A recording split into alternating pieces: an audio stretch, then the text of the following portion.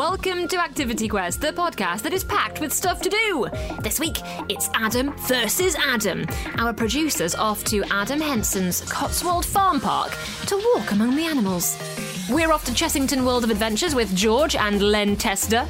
We've got an animal-themed craft for you, and we have a list of events from across the UK. Episodes of Activity Quest always start with a fun kids presenter getting out and about and discovering what's happening near you. Adam is our producer. Adam Henson is a farmer. You might recognise him from Countryfile on the telly. And he's got his very own farm park. It's Adam Henson's Cotswold Farm Park. And here's our Adam taking a look. My name's Ali, and I'm the head of operations at Cotswold Farm Park. And I look after the management of the site and the day-to-day running of both the farm park and our accommodation and campsite. So a very big question. The first question, what is Cotswold Farm Park?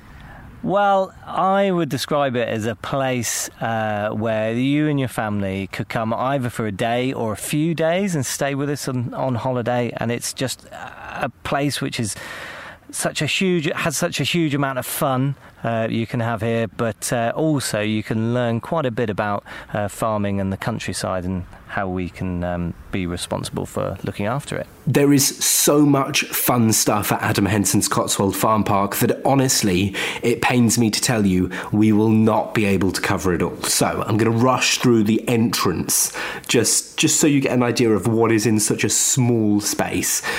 You walk in and immediately you're greeted with sand pits with all the buckets and spades you could possibly need. There's a climbing frame. There's a massive kind of teepee yurt looking thing. There is some pillows, some inflatable kind of pillows that you can go and bounce on like trampolines. Behind us, there's a nature sort of rewilding zone where you can get up close and personal with butterflies and bees and insects and wander around that little trail. On site there is also a wildlife walk. That's free. You don't need to pay your entry fee. You can go and do the wildlife walk whenever you want. But the reason I'm rushing through is because that really isn't why I was there. I was there for this. Hello? Darren, I'm with some people here and we're recording a few things for a radio station. I know you've done this recently, so I was wondering whether you'd come over and maybe talk about the animals for a minute. Okay, I'll head around now. It wouldn't be a farm park without a load of animals.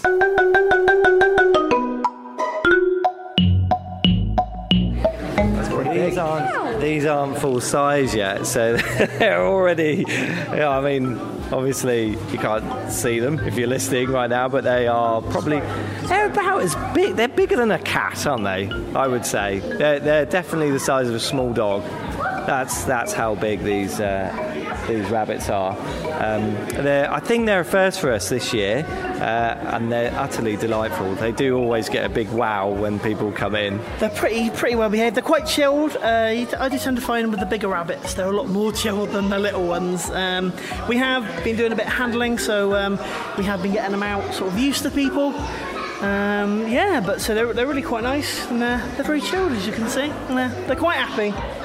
And they are about the size of a small dog, we said, at the moment. Yeah. How big are they going to get? Are we talking massive Labrador size? Hopefully be sort of double the size, so sort of medium-sized dog. Hopefully they'll be a lot bigger than they are now. Quite big. I'm not really sure. Someone says maybe like a big corgi. I think that was the size someone was saying, like that sort of size. So there's a real mixture of stuff to do here then. You can see animals. I heard in reception, you could feed them. Yeah, so some of these, what we're looking at now is a feeding tube. So some of the animals have to be what we call double fenced, and that's particularly if we've got sort of larger cattle. So in this paddock we've got the Highlands, which are not only large, but they have massive horns. So we have to make sure that there's enough space between you and the animals. But all of our paddocks, if they are double fenced, will have feeding tubes, so you can still give them some food if they're hungry. A lot of the other paddocks where you can get up close and personal, we're always happy for you to feed them, and we do sell bags of feed throughout the site. And the animals absolutely love it. There's only a handful that we can't feed, and that's usually because they're so young. They're still having milk, so they can't have the animal pellets that we give them. But yeah, feeding the animals, as we'll find out as we walk around, is one of the most fun things to do here, to be honest. And these two are waiting right by that feeding tube. Oh, look how hungry they are. And I feel bad because we've walked over here without any food. So maybe I need to go and grab a bag just to... just so they don't get too upset. Oh, there you go, they're walking away. Now, it's a pretty fair weather day at the moment, but the Great British weather isn't always like this. I'm wearing some great big clomping walking boots. Is that what I should be wearing when I visit, or can I kick it about in trainers? Well, most of our areas are kind of flat, and they do, we kind of cover them with, kind of short gravel, I suppose we'd call it. So you can get away in trainers, but there are some undulating parts of the park, and particularly if you want to go on our wildlife walk, which goes around the surrounds of the Cotswolds, you'd definitely be better off wearing a sturdier pair of walking shoes. In terms of the rain, we always tell people to bring their raincoats and wet weather gear, because the park is just as much fun in the rain as it is in the dry. But if it does get too much, there are plenty of animals that are indoors. There's plenty of play that's indoors. So those moments when the heavens do open up, you can dive inside and either go and play with something, or you can get a spot of lunch. Next is our Discovery Barn. So our Discovery Barn is where all the little animals live. So in here we have a lot of petting animals. We have some smaller goats. Sometimes we have smaller sheep. But this is where all our rabbits live, our guinea pigs, our little chicks. When we have them, we might have some quail in here as well. So we do change the offer throughout the year. But this is where you can get up close and personal. A lot of our animal handling, again, we had to pause during COVID because of all sorts of reasons, but we're slowly starting to bring that in now. So we have some petting tables set up over there, and that just means that everyone can get hold of a rabbit or feed them by their hands, which is so much fun. We love it to bits. So you've got your frizzle Pekin Bantams, which are the fluffy ones. Yeah. Your smooth Pekin Bantams. The big chicken is a Brahma. The little ones with the long legs, with no feathers on their legs, are Old English pheasants, and then the rest in there are either frizzles or smooth Pekin Bantams. And the eggs that we're seeing here on display are growing. So what's really good is that if you time it right, you can come in here and see literally the eggs hatching, which is just amazing when it happens. But yeah, it's great because if you're staying on the campsite, people sort of coming every day to check the eggs to see whether they're about to hatch, which is lovely to see. And I'm sure Darren would love to tell us a bit about some of these animals. These are some of our kid goats. They were born sort of March time this year. We've got a mix of golden Guernseys and Bagot goats in here. So Bagot goats are one of the rarer goats that we've got here on the farm park. So related to Middle Eastern mountain goats, and they were essentially just found on the Bagot estate because they've got not really much commercial value, so not really much of a meat producer, not really much of a milk producer. On top of that, they've got a bit of an attitude problem, so they'll fight with absolutely everyone and everything, and they're very good at escaping. So not many farmers, as you can imagine, wanted to take them on. So they're here on the farm park. As I said, we're boosting their numbers up because they were just that one population, and they're not doing too bad at the minute, but it's trying to get that quality, the black head and the white body. There's breed classifications, you've got to stick with them. It's like the Golden Guernseys here as well. So if it wasn't for Miriam Melbourne back in the Second World War, we probably wouldn't have these guys because she was in charge of the Golden Guernsey breed committee. And trying to keep these guys on track even before the war started. And then, of course, Guernsey was invaded by the Germans, and they were blockaded, so they had no food coming in. So they decided to eat everything on the island, including the native breed of donkey and some of these guys. So good old Miriam, she actually hid her herd in her cellar under pain of firing squad, because obviously restricting food for the Germans was a no-no. And yeah, after the war, we started breeding them with more mainland breeds, and here we are, lovely golden Guernsey with lovely curved horns. And it's not just a farm park that you can visit for a day. Some people stay here for multiple days. You've got a campsite too. Yeah, we have a campsite and accommodation, so people will very often stay here sort of upwards of a week. There's plenty to do in the surrounding areas as well. So we have our amazing lodges, which are sort of hard-built lodges where you have a hot tub, or you can have a hot tub, and you can see the sunset over the animals every evening, which is amazing. We also have glamping and camping pods, but you can just bring your camper van and pitch up, or your tent as well. So we've got plenty of options for people to stay. And our Rare Breeds bar is open for breakfast baps at 8:30 in the morning. So you don't even have to make your own breakfast. You can pop over and get your bacon butty then. I should have arrived early. I should have come earlier. So, Cotswold Farm Park, Adam Henson's Cotswold Farm Park. If people want to come, they want to visit, what do they need to do? Do they need to pre-book tickets? Yeah, so we started pre-booking tickets during COVID, and it's definitely something we're going to keep. It helps us keep the numbers manageable in the park, so you don't feel like you're shoulder to shoulder with 50 million people. You do have kind of space to yourselves. So you do need to go on the website to pre-book. They're done in time slots of every day. And you can stay then throughout the whole day if you wish to, but we just ask that you don't arrive before your time slot has started. And finally then, what have you got coming up? I understand there are some events that you have throughout the year. We're coming into autumn and winter. What's happening for the remainder of 2021? So obviously we've had to hold off a little bit on our events this year because of COVID. So some of the stuff that we would have normally done in past years, we haven't been able to do this year. Into next year, for those people that sort of come regularly, we will be doing a lot of those demos back. We were doing a lot of the stuff in the park back. But we have an events field as well next to the park where we do some of our sort of more agricultural based events. So to give you an example, this summer we've had our wildflowers field, which is an amazing place to sort of take Instagram photos and just look at this massive expanse of all these different types of beautiful flowers. This autumn, from the 4th of September, we will be doing we will be opening up our potato field. So as part of your ticket for the farm park, you can come in and you can pick potatoes and take them home and cook them, which will be great. And there may be some prizes as well, which you'll find out about on the day for finding sort of the biggest potato as well. So we're going to be offering that.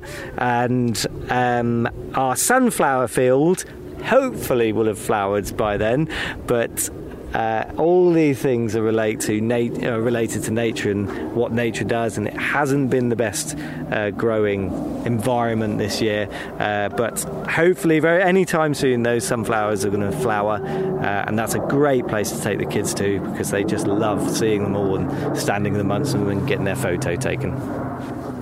Thanks, Adam. And remember, whatever you get up to, whether it's playing with animals or something else entirely, we want to know.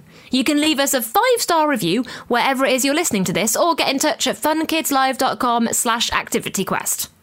All right, here's what else is happening across the UK. Birmingham, Glasgow and Leeds are playing host to Jurassic Encounter. It's an interactive installation of 50 life-sized animatronic dinosaurs from the Jurassic, Triassic and Cretaceous periods. Visitors will walk a perilous path across grasslands and woodlands and come face to face with snarling, roaring and hissing dinosaurs amongst the trees, bushes and woods. Each dinosaur has robotic moving body parts and jaws opening wide with realistic roaring sound effects. It's suitable for all ages and tickets start at £12. Just head to JurassicEncounter.uk. Every second Saturday of each month, the Science Museum in Kensington is hosting Coda Dojo. At Coda Dojo, choose what you want to create, go at your own pace, and decide how you like to work, on your own or teamed up. You'll find out how programming is useful and relevant to everyday life, and what skills you already have that programmers use. Just go to sciencemuseum.org.uk. The LOL Surprise Live VIP Party is going on a UK tour. It'll feature the best ever beats and latest songs from the upcoming LOL Surprise movie, never-before-seen dance moves, and the ultimate Instagrammable sets. Plus, for the first time in the UK, holograms will be used as part of a live family tour. Lady Diva, Royal Bee, Swag, Neonlicious, and many more of their friends are getting ready to surprise you in Sheffield, London, Brighton, Leeds, and more. FunKidsLive.com is the place to find out more.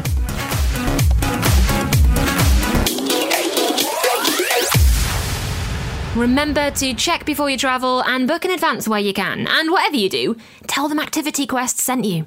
Now, last week, George and Len paid a visit to Legoland to rate and review the Dragon Ride there. Len Tester is a theme park ride expert, and this summer, he's been on George's show testing out some top theme park attractions. This week, we're off to Chessington World of Adventures. Len Tester's Ultimate Theme Park Rides.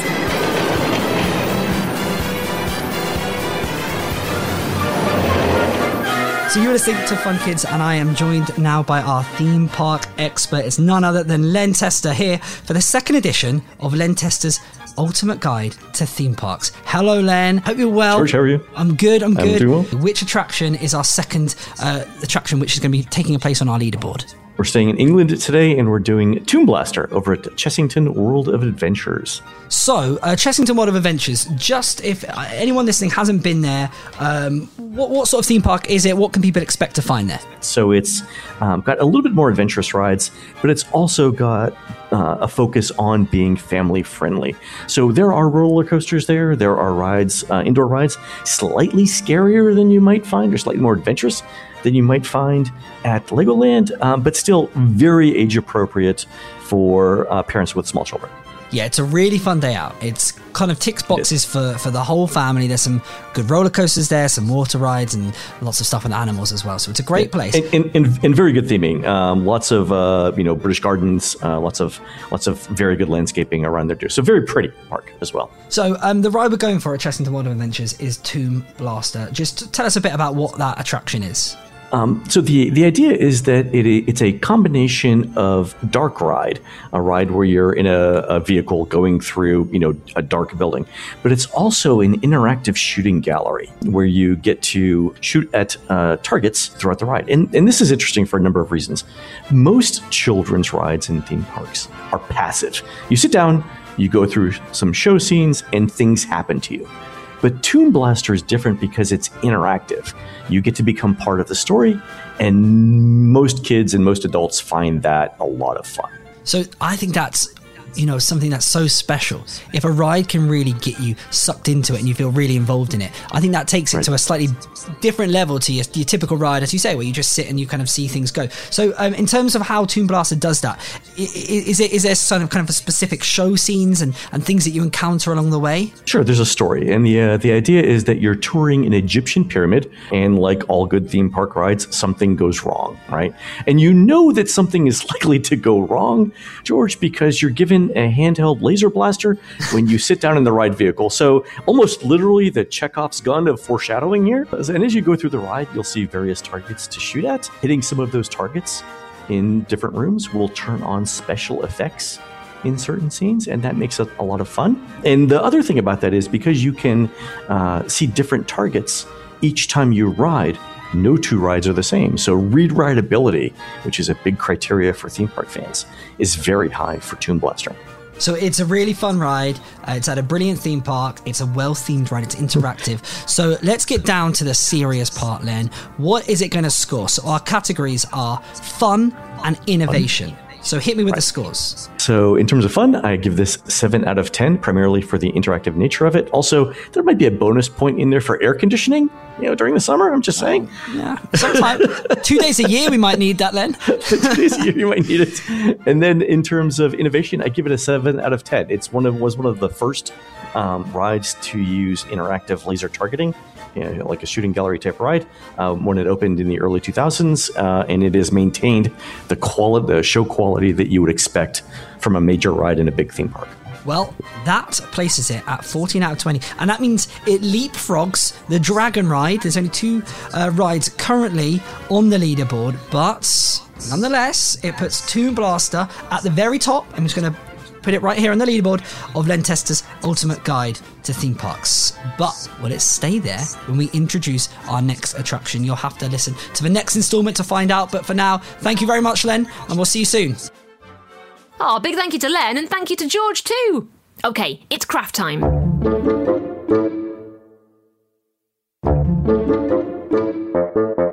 Thanks, Bex. We are going to make a pouch today. It could be used to keep little bits and bobs safe at school or to carry your animal snacks around when you visit Cotswold Farm Park like Adam did earlier on. You're going to need the following things, okay? A big square of felt or fabric. You'll need some string, 2 plates, one larger than the other. We'll use these to draw around. A pen, a ruler, some scissors, and remember to get the help of a grown-up when you use those.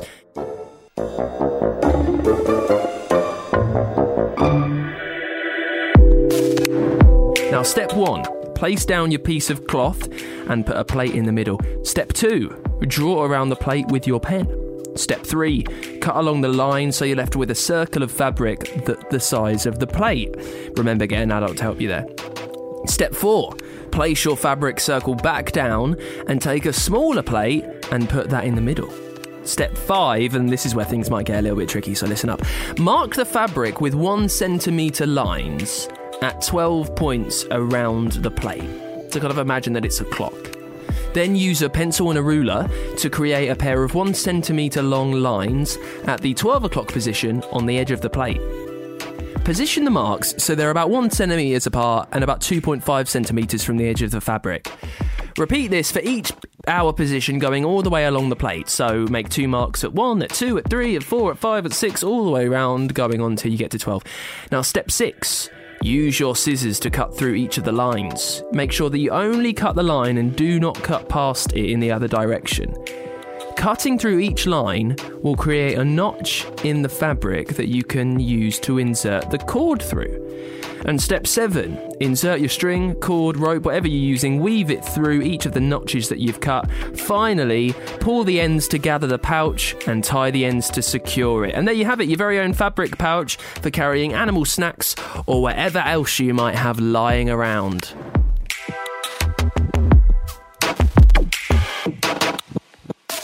Alright, that is it for today. We've given you stuff to do. Now, it's your turn to go and do it. Remember, there are loads of episodes of Activity Quest that you can go back and listen to any time you like. If you're after some more suggestions, just scroll back in your podcast app and pick an episode that you like. Whatever you do, and however you do it, tell us at funkidslive.com/activityquest. And remember to rate, review, and follow this podcast wherever it is you're listening to it. I'm Bex, and this has been a podcast from the UK's children's radio station, Fun Kids. Listen to me on your DAB digital radio, online, on the free Fun Kids mobile app, and on your smart speaker. Just say, "Play Fun Kids," every weekday from 4 p.m. See you then.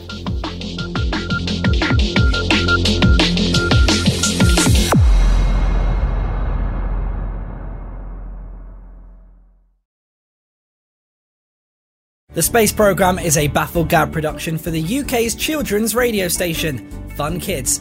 You can listen to Fun Kids all day on your DAB digital radio, on your smart speaker by saying "Play Fun Kids," and on the free Fun Kids mobile app. You can also listen online and play loads of games, quizzes, as well as find out the latest news at funkidslive.com.